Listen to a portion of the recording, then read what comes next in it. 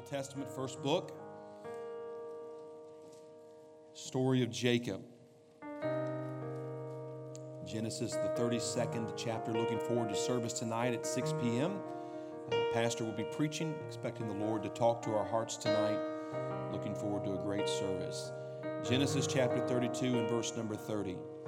So Jacob called the name of the place Peniel, for I have seen God face to face, and my life is preserved. Just as he crossed over Peniel, the sun rose on him, and he limped on his hip. Somebody say he limped. Jacob limped. I want to talk to you this morning, if the Lord will help me, about a different kind of walk. A different kind of walk. Lord, we love you. We thank you for the word of God that changes us. God, it guides us, it directs us, it feeds our soul, and I pray right now that you would do that. I'm asking in Jesus' name that your word would lead us, that there would be an anointing here that would not only inspire us, God, but it would convict us deeply enough to cause us to respond in faith to your word. Let the response be more than just an emotional response, but God, let it be a response of conviction, response of decision, of turning to you, of converting if need be. God, a response that would change our lives, and I'm asking for that right now in the name of Jesus, and we thank you for your word. In Jesus' precious name, amen. God bless you. Thank you for standing. You may be seated in the wonderful name of Jesus. The story of Jacob is an amazing story. It's probably second only to Joseph. I would say it's my favorite story in the book of Genesis. The story of Joseph is just in a whole nother level. But the story of Jacob is interesting. I think I identify probably more with Jacob than I do with Joseph. Even though I share a name with Joseph, Joseph seems like he's got a little bit more figured out than I do many times. Joseph, I don't know that I would have been as generous with those who stripped me out of a coat of many colors and threw me into a pit. Joseph demonstrates great forgiveness and great character. Jacob is a little more real life. I think a lot of us probably will identify a little bit more with Jacob. Jacob is a man who, from the very first time we really get introduced to him, is filled with ambition. It's an ambition that actually exists even in his mother's womb. The Bible tells us that he grabs a hold of his brother's foot and literally tries to pull his twin brother back into the womb so Jacob can be born first.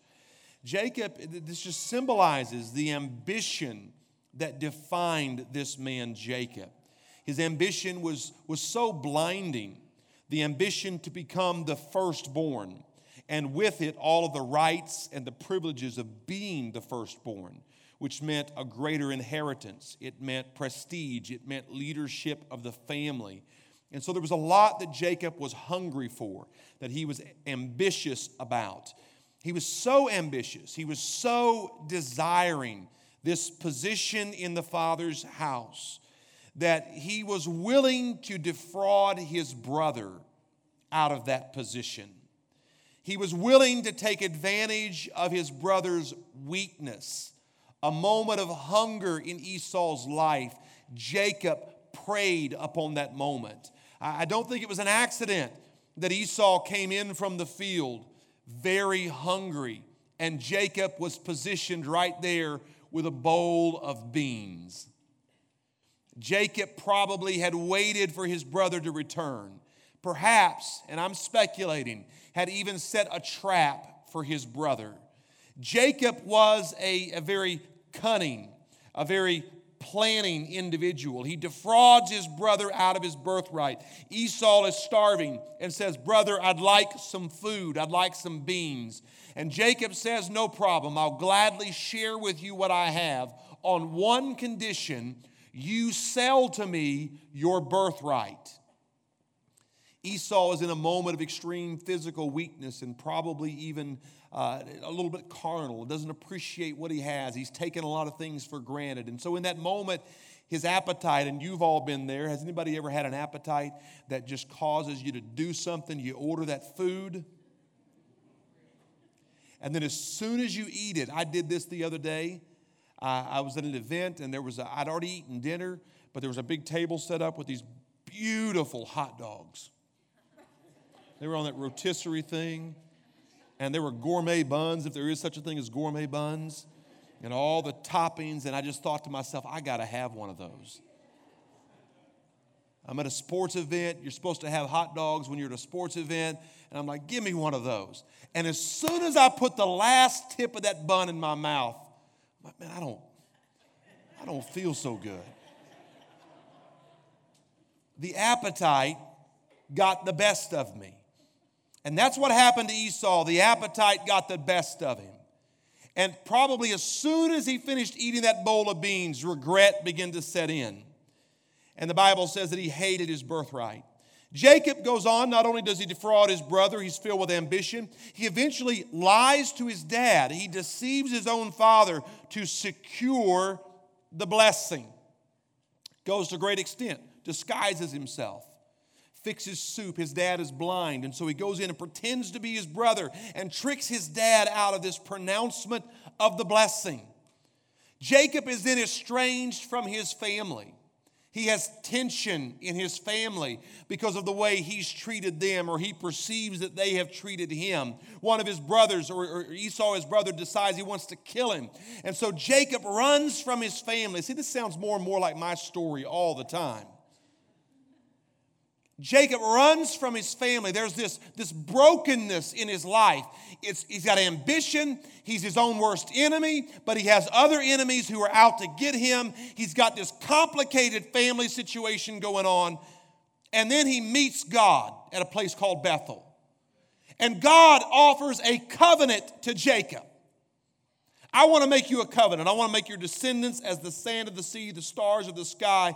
I want to make you in the same covenant. I want to put you in the same covenant with your father Isaac and with your grandfather Abraham. And you know what Jacob says to God? Lord, I'm going to put you on trial. You go read it. I'm paraphrasing. But he says, Lord, if you'll take care of me, and you will feed me, and you will clothe me, and you will protect me, then you will be my God. Jacob's a scammer. I mean, he is filled with game, isn't he? He's always trying to get something out of somebody. And so God lets him go, and he runs from God. He calls that encounter with God a terrible place. It's going to mess up my life. And he runs from God, and for 21 years he encounters hardship. He is deceived. He is abused. Laban, his father-in-law, takes advantage of him. He winds up marrying 2 women.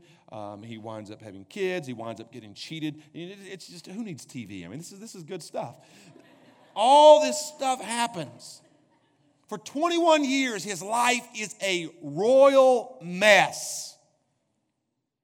And Jacob is living as far from the call of God on his life as he possibly could be. He is, in fact, living in the very place that God had called Abraham out of. And the very place that Abraham would not let Isaac go to.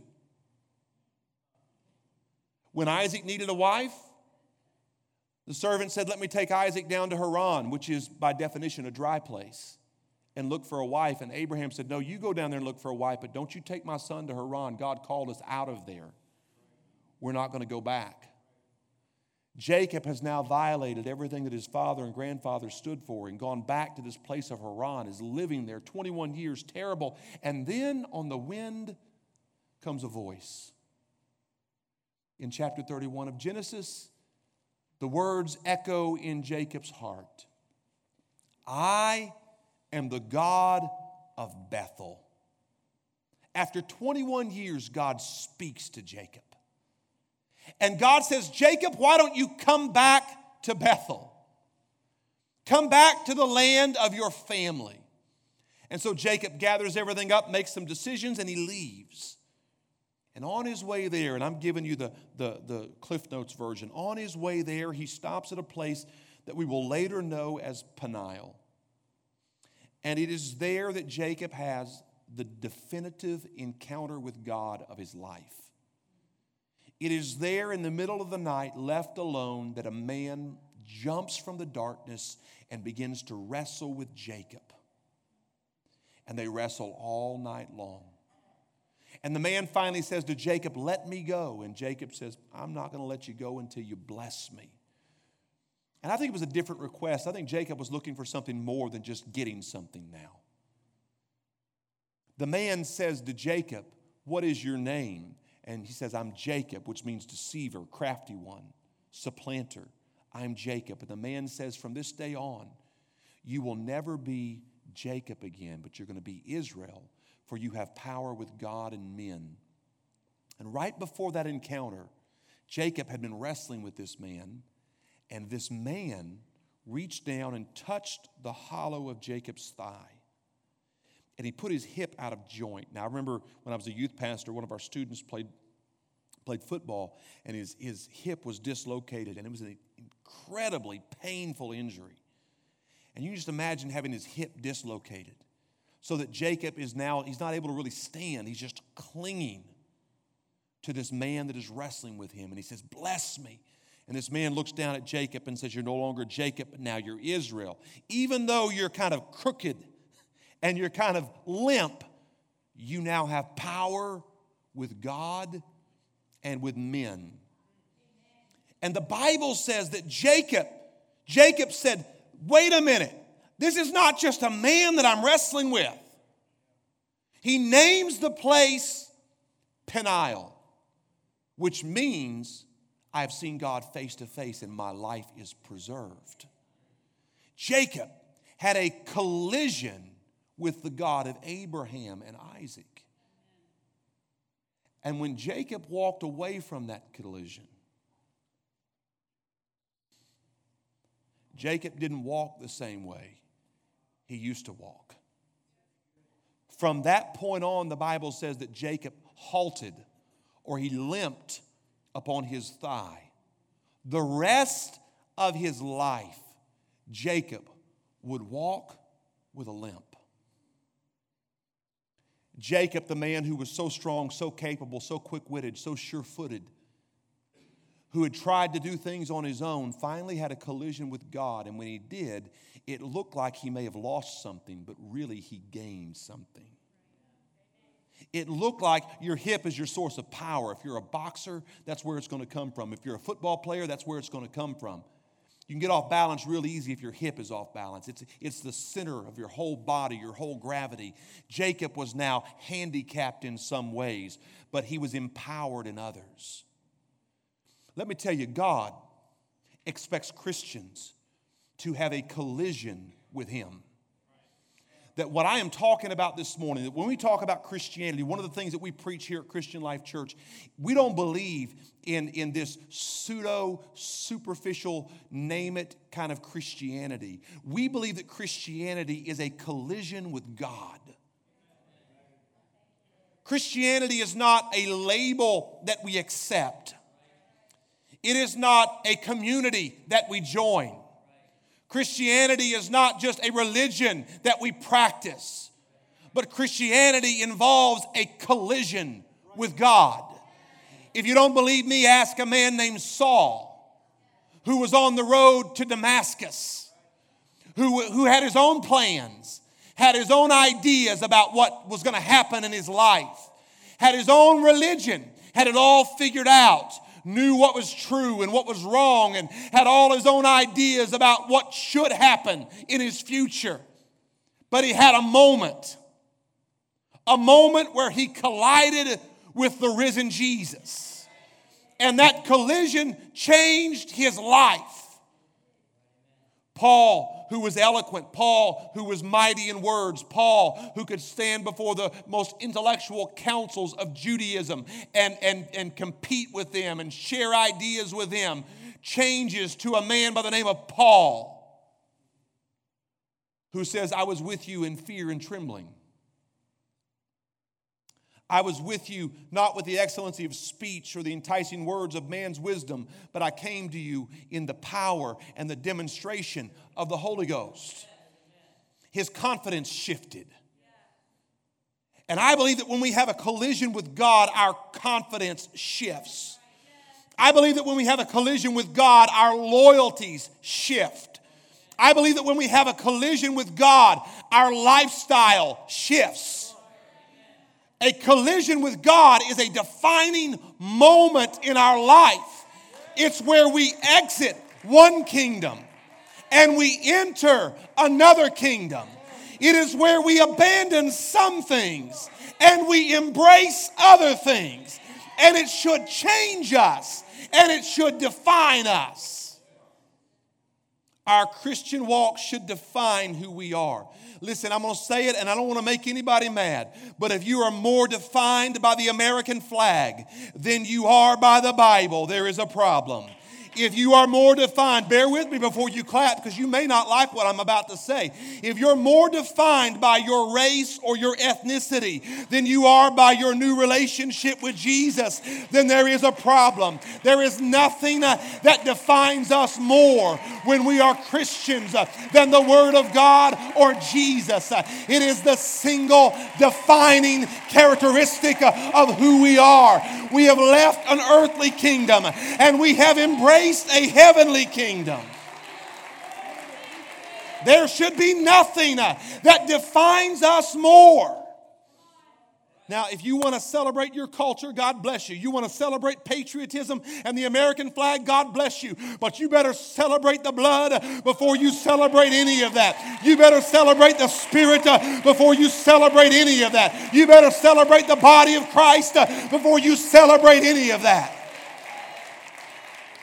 There's one blood, one Spirit, one God, one faith, one baptism that makes us one. It is the defining characteristic of our life. That's not in our notes. That's just for free. Christians, too, have had a collision with God. Those that have been born again. Listen, Christianity, and I just want to say this very clearly, it's got to be more than an acceptance of a faith system. It's got to be more than intellectual assent or approval of a particular dogma. It's got to be more than just a particular practice of certain sacraments. It's got to be more than just joining a social group. It's got to be more than community activism. There's got to be a moment when you repent, and that repentance is going to shake you to your core. It will strip you. It will break you down. It will destroy your confidence in your flesh, and it will turn you to God and say, I've got no other plea but the blood of Jesus Christ and your cross and the finished work of Calvary. It's the only thing that can save me. I am in trouble without you. That is where Christianity starts. In that point of helplessness and brokenness. Where Jacob is no longer fighting. What's interesting, the Bible says he clung. He was not able to fight anymore. He wasn't able to do this anymore. He just simply was clinging. Some of us need to stop resisting God and start clinging to God. Ephesians chapter 5 and verse 8 says this, for you were once darkness, but now you are light in the Lord. Notice that. Paul doesn't say you've gained more light. See, a lot of religions teach enlightenment. That you're already this person that you are, and we just need to get you a little more enlightenment. We'll do it through this spiritual practice. We'll do it through this meditation practice. We'll get you more enlightened. The Bible says you're dark. There's no light in you to be found. If you're delving inside yourself, you're probably going to get really mixed up. Because he says you were what? Darkness. He didn't say you were in darkness. He said you were darkness. But now you are light in the Lord. Walk as children of the light. For the fruit of the Spirit is in all goodness, righteousness, truth, finding out what is acceptable to the Lord, and have no fellowship with the unfruitful works of darkness, but rather expose them, for it is shameful even to speak of those things which are done by them in secret. This is one of the reasons I don't have TV. That's just saying. He says, you were darkness, but now you're light. And so because you've had a name change, Jacob, because you're no longer Jacob, now you're Israel, you're going to walk different the rest of your life. Listen, when we baptize these people today, I always tell them, you're about to take on a new name. My name before was Joseph Lance Hanthorne. My name after is Joseph Lance Hanthorne Jesus. I've had Jesus applied to my life. The work of the cross now defines me. I am crucified with Christ, Paul says, and yet I live. That's the new identity that I have. I put on Jesus. I've got a new name. We used to sing that song, I've got a new name written down in glory. I've got a new name. I've got a new identity. I was in darkness. I was darkness. Now I'm light. But here's the clarion call. I must now learn to walk in my new identity. I need a different kind of walk. I can't be a different person and walk the same way that I've always walked. But my new identity should lead me to a new way of life and a new walk, a new lifestyle, a new way of thinking, a new attitude, a new dimension in my life. We've come out of one kingdom of darkness and we've been brought into the kingdom of light. He says, walk as children of the light and have no fellowship with the unfruitful works of darkness, but rather expose them. Can I just say this real quickly? I want to be careful because I've got a message to preach and I'm not even close yet. Christians are expected, because you're now light. When you say that the world is darkness and you are light, that is not a light thing. No pun intended. That is not a haphazard thing. You need to watch what kind of fellowship you have with the world. Are you fellowshipping with the world through Showtime? Are you fellowshipping with the world and taking in? Listen, as parents, you ought to be really alarmed about what's going on in Hollywood right now. Those are the people that are setting the reality for your children when you let them have access to your children and write all the scripts and write all the movies and set all the values. We don't watch that kind of stuff because we hear a call from God that says we need to walk different. That we're not of that world anymore. We're not of that kingdom anymore. We've been called out. My name's been changed. I've left Haran. I'm not going to smell like Haran. I'm not going to live like Haran. I'm not going to talk like Haran. I am going to take on a new identity and I'm going to walk in who I am now in Christ. Listen, it may look like I'm weak to the rest of the world.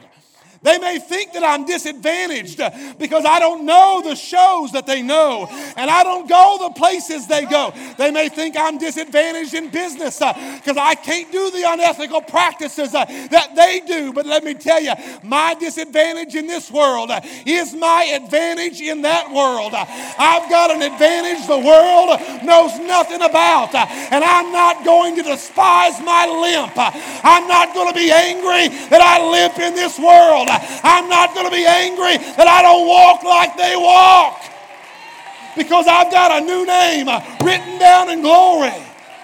My name's been changed. I've got power before the throne. I can pray and God answers. I can command. I've got power to bind and loose. I've got fellowship with God that the world knows nothing about. I'm not going to complain about my limp.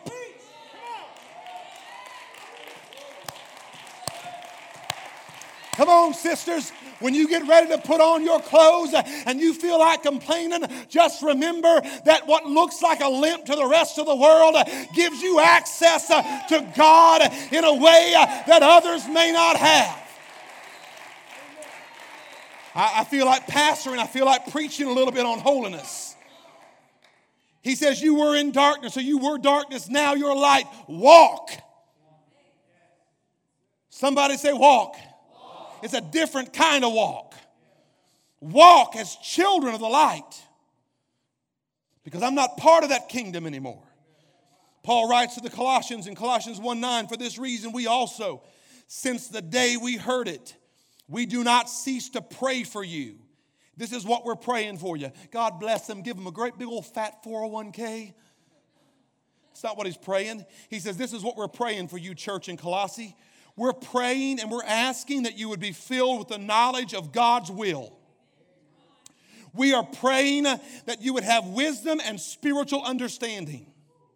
That you would walk worthy. Somebody say walk.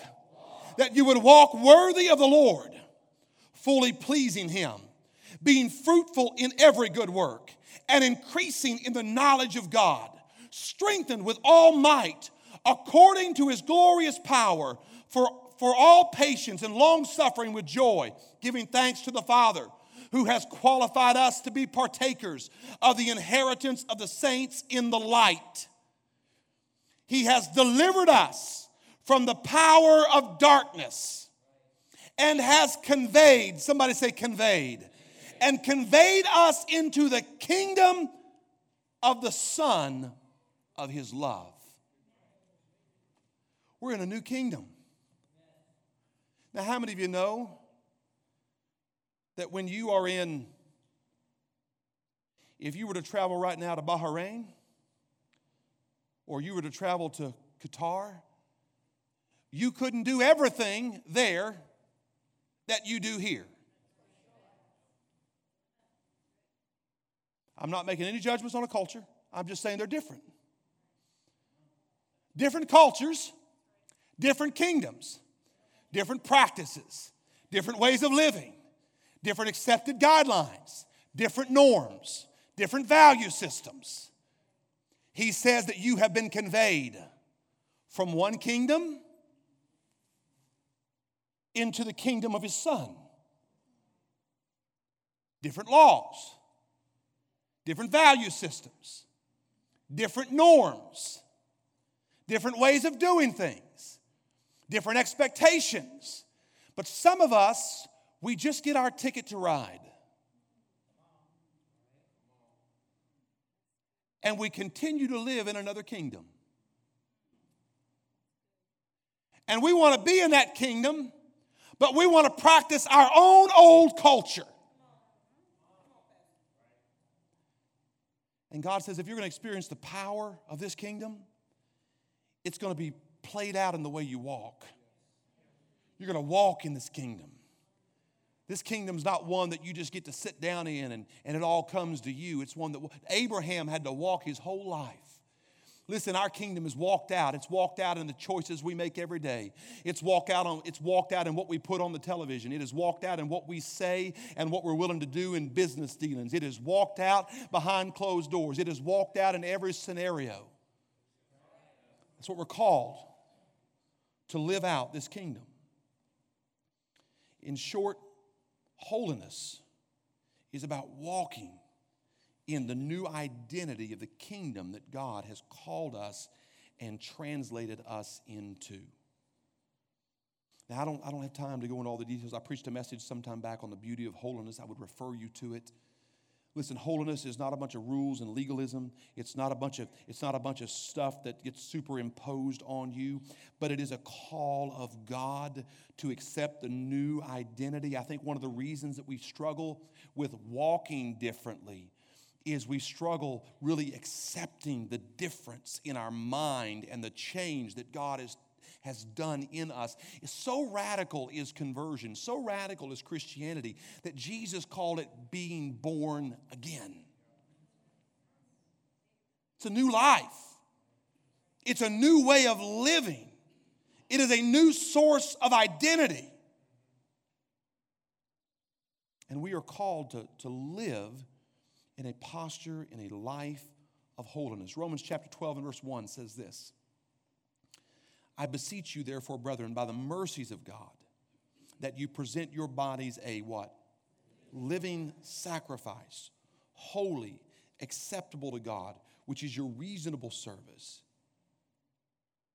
And do not be conformed to this world, but, on the contrary, be transformed by the renewing of your mind, that you may prove what is that good and acceptable and perfect will of God.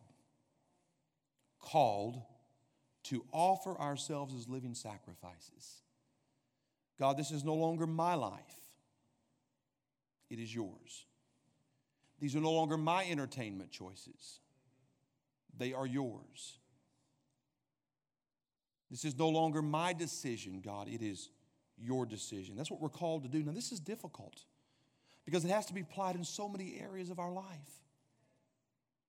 And I'm not standing up here as somebody who has mastered this walk in this new identity. It is something that we try. And just like children that learn how to walk in a literal sense, we as Christians have to learn how to walk in a spiritual sense in our new identity. And children, they stumble and they'll walk around the table and they'll fall down and they'll bump their chin and they'll walk a little bit and then you'll have to uphold them with your hand. But the beautiful thing is that God understands our weakness and our frailty. God doesn't expect us to get born again and instantly master all of the walk and the culture of the kingdom. God gives grace and mercy, and God beckons to us as a parent would beckon to their children. Come on, would you take that step? Come on, exercise those legs a little bit. Come on, you may have to hold on to the coffee table right now, but I'm going to let you hold on to the coffee table. I'll let you hold on to my finger for a little while you're getting your legs underneath you. I thank God that He's merciful.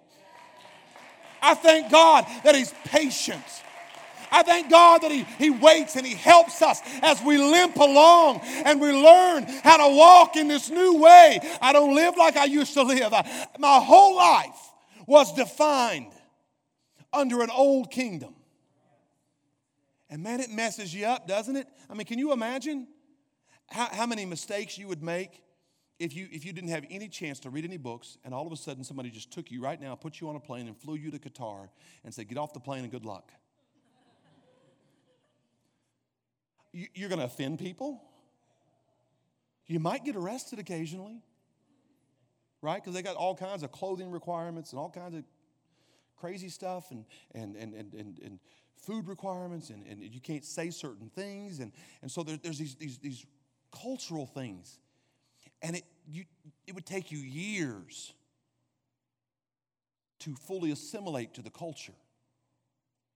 Listen, we need to understand that holiness, the walk of the kingdom, sometimes takes years and decades. But we can't sit here and say, well, it's just never going to happen. We have to limp along sometimes. It's not always going to be easy walking. It's not a cruise. It's not a walk down an easy path somewhere. It may involve limping. It may involve barely getting by sometimes. But God expects us as Christians to walk different and to make the effort. The Bible says this, that the steps of a good man are ordered by the Lord. And though he fall, he shall not be utterly cast down. Why? The Lord upholds him with His right hand. So how do we learn this new walk? How do we learn this new walk of holiness, this new walk of the kingdom?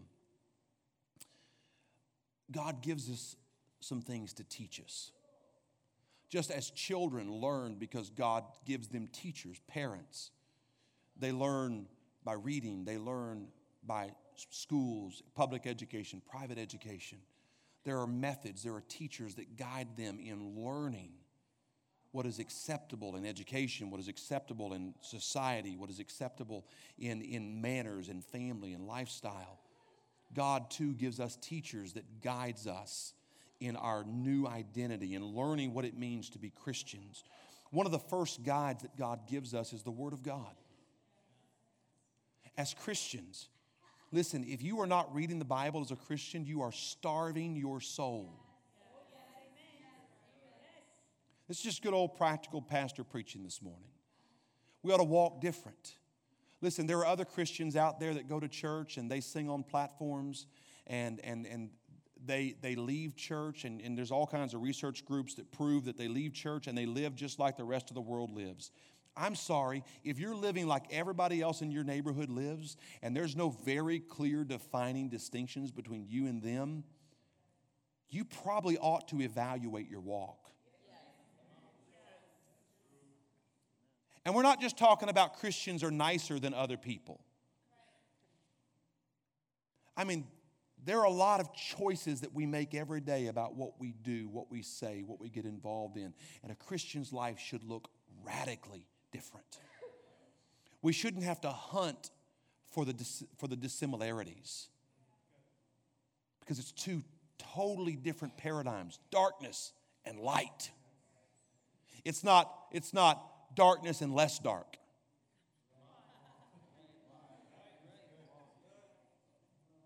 I mean, we're talking about radical poles of what the Bible calls us to look like, live like, work like, talk like, have attitudes like. It's different. And God's word guides us into that. As Christians, we come into this walk with God and we're like, Lord, I don't know anything about the kingdom. I don't know what the kingdom laws are. I don't know, God, what the rules are. I don't know what the kingdom etiquette is. I don't know what the kingdom value system is. God, can you guide me? I'm now in this kingdom, but I need somebody to teach me how to walk. God says, I got it right here. And you got to feed your soul with the bread, the daily bread. And as you begin to read that, listen, I promise you, you can't read that for very long and not find areas of your life that need to change. And if you do, then we probably ought to take you and get you evaluated, because your eyes aren't so good. Listen, this is a mirror. James said it's like looking into the perfect law of liberty. And when I open it up, it shows me what I am. Ooh, man. Lord, I can't handle much more of that. Let me just work on that one for about 2 years. There's direct commandments that should guide the way we live. Christians should not be ignorant of God's commandments. Thy word have I hid in my heart, that I might not sin against thee. Thy word. How do I know how to walk? Lord, how do I know how to walk? Thy word is a lamp unto my feet and a light unto my path. We've got to learn to walk in the word. God, there are commandments here. Things that I should do. Things that I shouldn't do. There are direct commandments. There are also principles. And this is where so many Christians, how many of you heard, well, if it ain't in the Bible, you better not preach it. Oh, these mega churches love that right now. You start telling somebody about holiness. I know one minister at a mega church in the area. She was a youth pastor, and she told a student in the youth group, this is one of the main mega churches in our area. She told a student that she didn't need to get a tattoo, that it probably wasn't God honoring for this 15 or 16-year-old student to get a tattoo. She was censured before the pastoral team. Brought in and censured because they told her nowhere in the Bible does it specifically say in the New Testament you cannot get a tattoo. And so she was censured, and the pastoral team went to the student and said, you can get a tattoo if you want to, and the student did. Now, I got this directly from the youth pastor who was censured. That's the kind of nonsense that's going around in Christianity right now. Listen, there are principles that guide us, because nowhere in the Bible does it say don't smoke camels. Nowhere in the Bible does it say don't snort cocaine. There's a lot of things that we need to use scriptural principles and discerning spirits to make decisions about whether it is right or wrong for Christians in this hour. Nowhere in the Bible does it say, do not watch rated R movies. But there are principles that should guide a Christian when he says, do not even speak about those things that are done in darkness. It should guide our behavior. And so if I'm learning how to walk, I've got to understand there are very clear steps that are mapped out. But sometimes the landscape changes, right?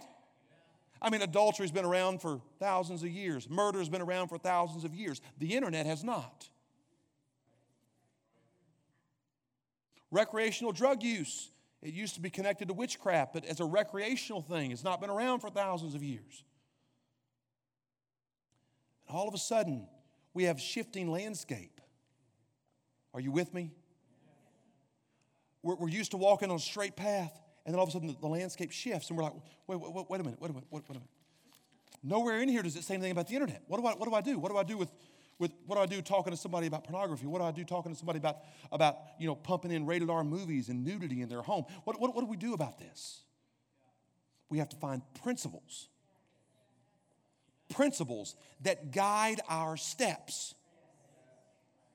It's not legalism to say, listen, we're going to do our very best. And this is not a perfect science. I'll be the first to tell you that if a church says this is a great way to apply a principle, that doesn't make it the law of the kingdom. That makes it our good faith effort as a church saying, listen, we see a principle that says we need to honor the temple of God. And our body is His temple. So because of that, you probably shouldn't engage in gluttony and overeating.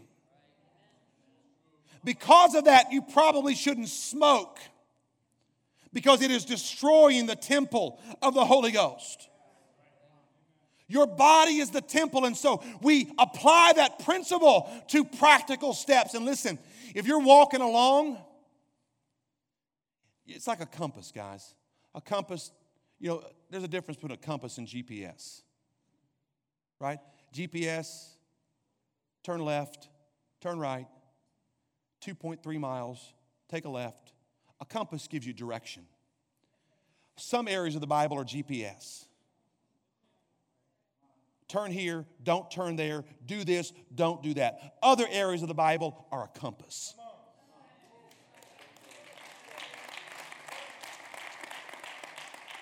And we have to look at the landscape and say, okay, I got to go this way, but I got this rock in front of me and I got this creek over here, and so I'm going to have to use this compass to try to navigate this stuff.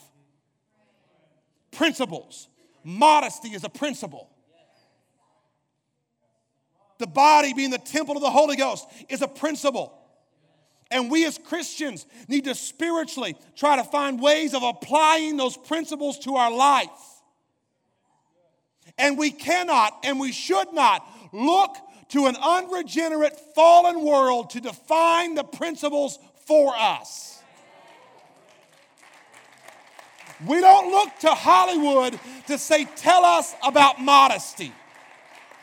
We don't look. I'm not against any of these stores that I'm about to name, but we don't look at the big poster in H&M to find out what's modest or what's not modest.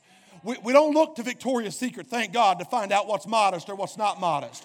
We don't look in People magazine to find out what's modest and what's not modest. We don't get our fashion consultant from the world of darkness. We get our fashion consultant from the Word of God. We say, God, direct me.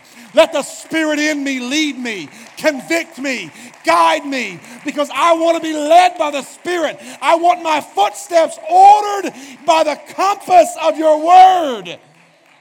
Because there are some cultures that didn't wrestle with some of these things. And some cultures do. A culture doesn't define truth. God's Word does. God's compass does. And so we need the compass to guide us. What about drinking? I'm just going to lay it all out there today. What about drinking? What about drinking? Well, Pastor, you better show me a scripture in there that says I cannot have a Budweiser. Show me where it says it's a sin for me to drink that. Oh, I'm just going. I'll never forget my little girl. I told you this. One time we were in a parking lot and she scooped down and she was drinking out of a puddle of water in the asphalt parking lot. And I looked over there and I said, Ava, what are you doing? Stop that. She was about 3 or 4. And she said what most Christians say to God when God says, stop that. She said, why? Is it going to kill me? I said, no, you goofball, but it's not good for you. Besides, it doesn't do my reputation any good.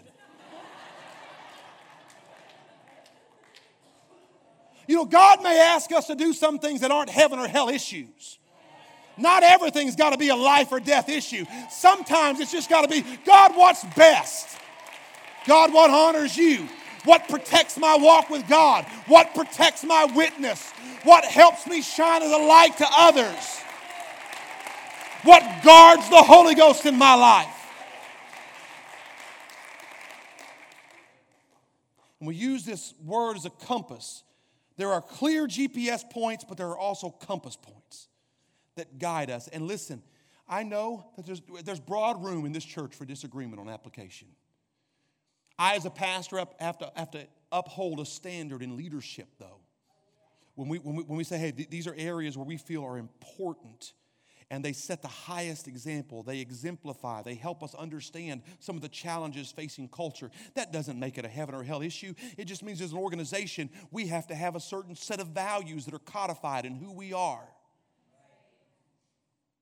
And we cannot approach any of this with a judgmental spirit, understanding that everybody is walking. Some people have been on the path longer than other people. Some have been on the path a long time, but they may develop differently. Maybe they've been wounded along the way, and so they don't walk as fast as somebody else. And so we cannot say, well, you should be here or you should be there. We let God judge His own servants. I just feel good pastoring this morning. I gotta wrap up here. The Bible, it's a compass. It guides us. Pastors and teachers, they help make application. The world hates this part of it. I'm talking about 3 teachers that guide us down this path. The Word of God, it's a compass. It's a lamp to our feet, a light to our path. But God also puts in the body teachers and pastors. And you know, the church hates this today. And I don't mean this church. I mean when I say the church, I mean in the broadest sense. You talk about somebody and tell them, hey, have you talked to your pastor about your lifestyle? So why would I talk to my pastor about that? Right?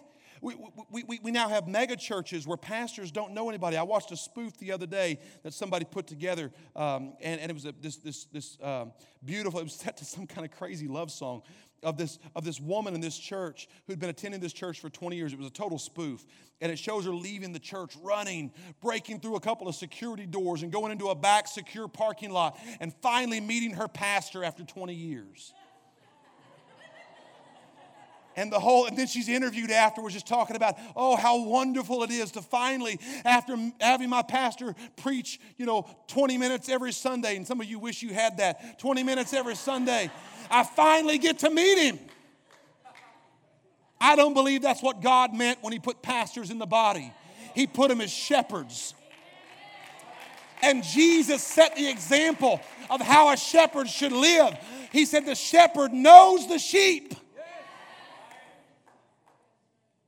Now, listen, I can't be BFF with everybody, but there ought to be a finger on the pulse of where people are living. There ought to be an openness to engage people and talk to people. And God puts pastors as a watchman. Another analogy is a watchman on a wall that has to sound an alarm, that looks at the landscape and says, listen, the enemy's trying to get in subtly this way. And so we got to take this principle and apply it here because there's a threat to the body. And if we don't make that application, then we could lose some sacred things. God gives us a pastor to guide in that sense. Teachers and pastors. Hebrews 13, obey them that have the rule over you. They're watching for your souls, the Bible says.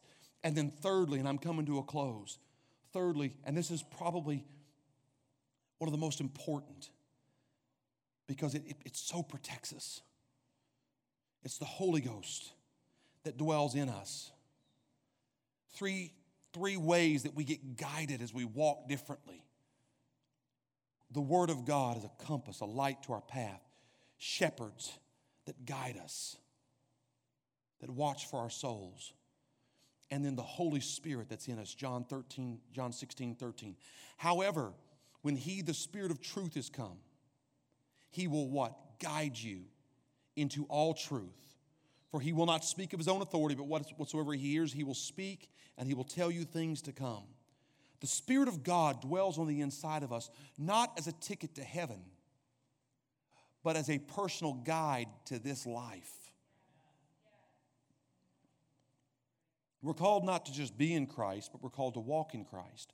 We're called not just to be filled with the Spirit, we're called to walk in the Spirit. It's a different kind of walk. This I say, then walk in the Spirit, and you shall not fulfill the lust of the flesh. we're called to walk in such a way that God's Spirit guides us. Well, how does that work? You're going to have to cultivate that voice. The Word of God is pretty easy. You just got to start reading it. And God will speak to you. The pastor's pretty easy. He'll spit and sputter from the pulpit. But the one you're going to have to really cultivate is that Spirit voice. Because God's Spirit will not compete with all the other voices that you are letting speak into your life. He's not going to get into a shouting match against culture. And so we cultivate the leadership of the Spirit in our lives. We do so by what we've been talking about as a church, which is developing our prayer lives. You cannot be led by the Spirit if you are not having a daily prayer life. We should ask God's Spirit, God, I'm about to do this. Would you convict me if it's wrong? Lord, I'm being asked to, I was talking to somebody just recently, and I don't ask people to do this by any stretch of the imagination, but I respect the individual who come. Listen, you and God work out where you need to work. But if you want me to pray with you, I'll pray with you. I had somebody come and ask me, and I respect them so much. They said, listen, I don't want to make a bad decision. I've been offered a promotion. I've been offered a job here, and I just want God to lead me. And I respected that so much. We ought to want to be led by God's Spirit. That is what makes the church powerful. That is what makes us powerful as individuals, that we are seeking the leadership of God's Spirit, not just on the big things about, God, do I go to Africa or do I stay here and minister, but on the little things of our life. You can't follow the leadership of God's Spirit on the big things if you don't practice on the little things. And say, God, I want you to lead me. I want to pray about these things. I want to ask you to guide me. Some of it's common sense. When you make common sense decisions, talk to God and say, God, I've got to make a common sense decision. But if my common sense is not so common, then would you let me feel a little prick from your Spirit? Would you let me feel nudged by your Spirit so I know this is not good? God, if I'm living in a way that is not right, would you prick me? Now, some people use this as a way out of other things. Some people will only focus on number 3 and say, well, God's Spirit has not convicted me of this or this. And God's saying, I already sent you the Bible and a pastor. Right? I mean, you can't say, well, God has not convicted me about murder. God's like, I don't have to convict you. The Word does. Right? So we can't say just because I'm not feeling that prick that it's okay. We need to check with all these areas. Say, God, you speak to me. I want to be led. I want my life to look different and live different. Amen? Musicians, come. Give us hope.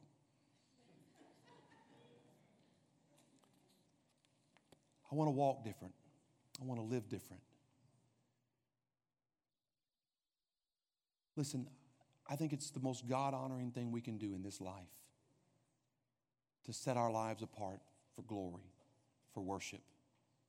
I beg you, therefore, brethren, by the mercies of God, that you would present your bodies, not just your hearts, but your bodies, your whole lives, a living sacrifice. And I believe God is calling a church, men and women in this generation, to say, Lord, I believe so strongly in the power of your cross and your gift of life and your sacrifice, that me laying down my life is a very small thing in comparison to what you have given to me. And so I will be consecrated. I will walk different.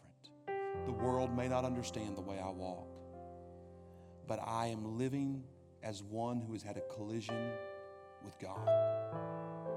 I'm living as one who has run into a Savior who has so changed the way I think.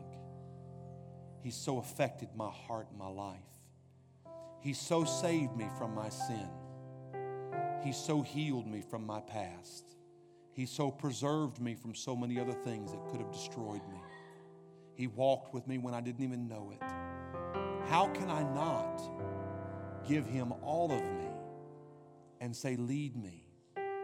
And please, please, please, I'm not telling you that you have to line up with anything. I'm telling you, you have to pursue a walk that will be different than the rest of the world. It's not going to look like the world. The world's not going to understand it. It may look like a limp. It may look like a deficiency. But there's going to be something powerful in that limp that harkens back to a collision that changed your identity and changed who you are. Would you stand on your feet?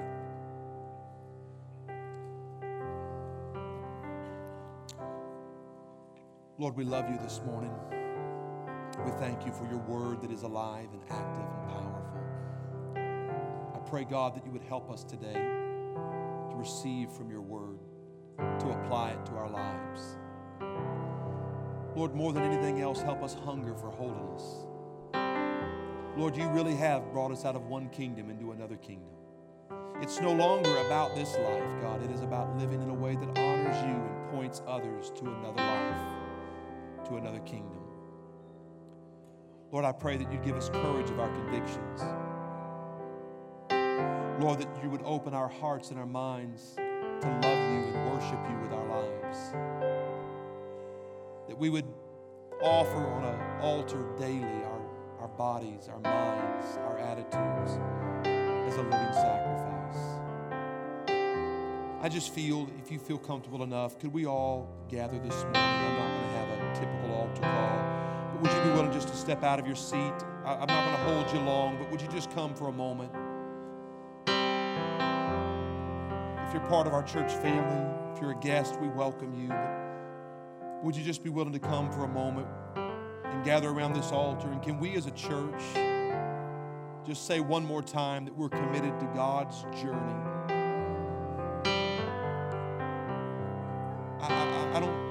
I don't have to meet anybody else's standards or guidelines. I just want to follow you, Lord. I want you to lead me the way you want to lead me. I want to accept the teachers, the word, the principles, the compass that you bring into my life.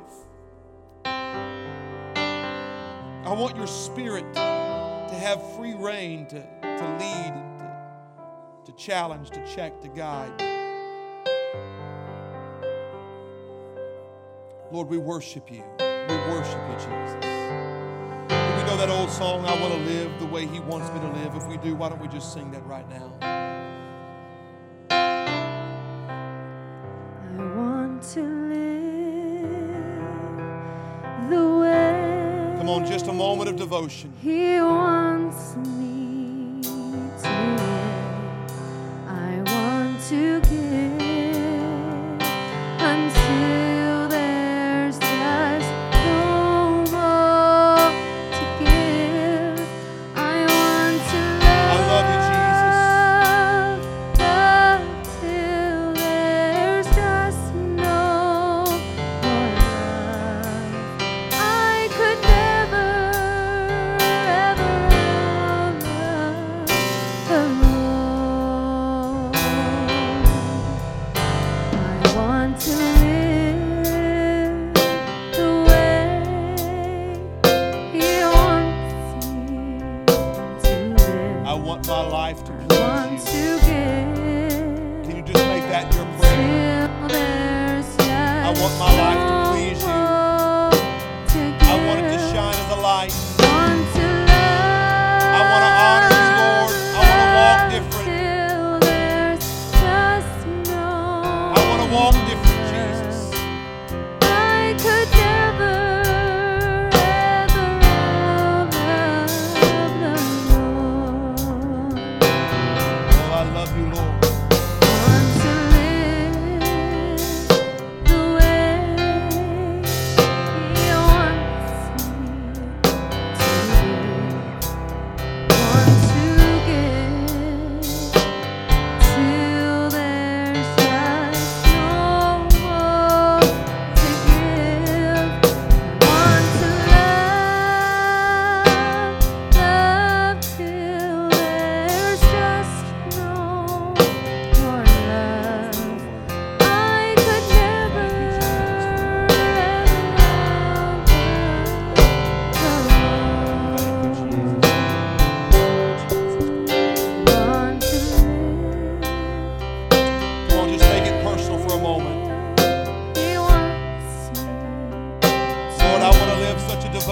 life. want to give I know I've got so far to go. till there's I know I still stumble a whole lot, but Lord, I want to walk worthy. to give, and I want to walk pleasing.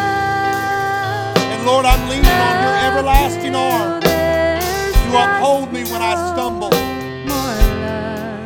I know you're my Father. I know you're willing to guide me on this journey. Come on, make that your prayer. I'm going to trust you, Jesus, to walk with me every step as I live in a way that honors you, as a way that is sacrificial.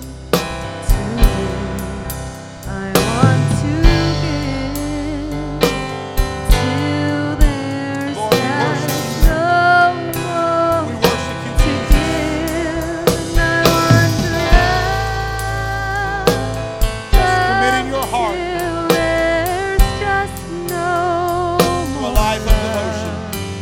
I love you, Lord. I love you, Jesus. I love you, Jesus. I love you, Jesus. And I want to live the way He wants me to live. I want to give until there's just no more to give. And I want to love till there's just no more love. I could never love the Lord. I love you, Lord, and I lift my voice to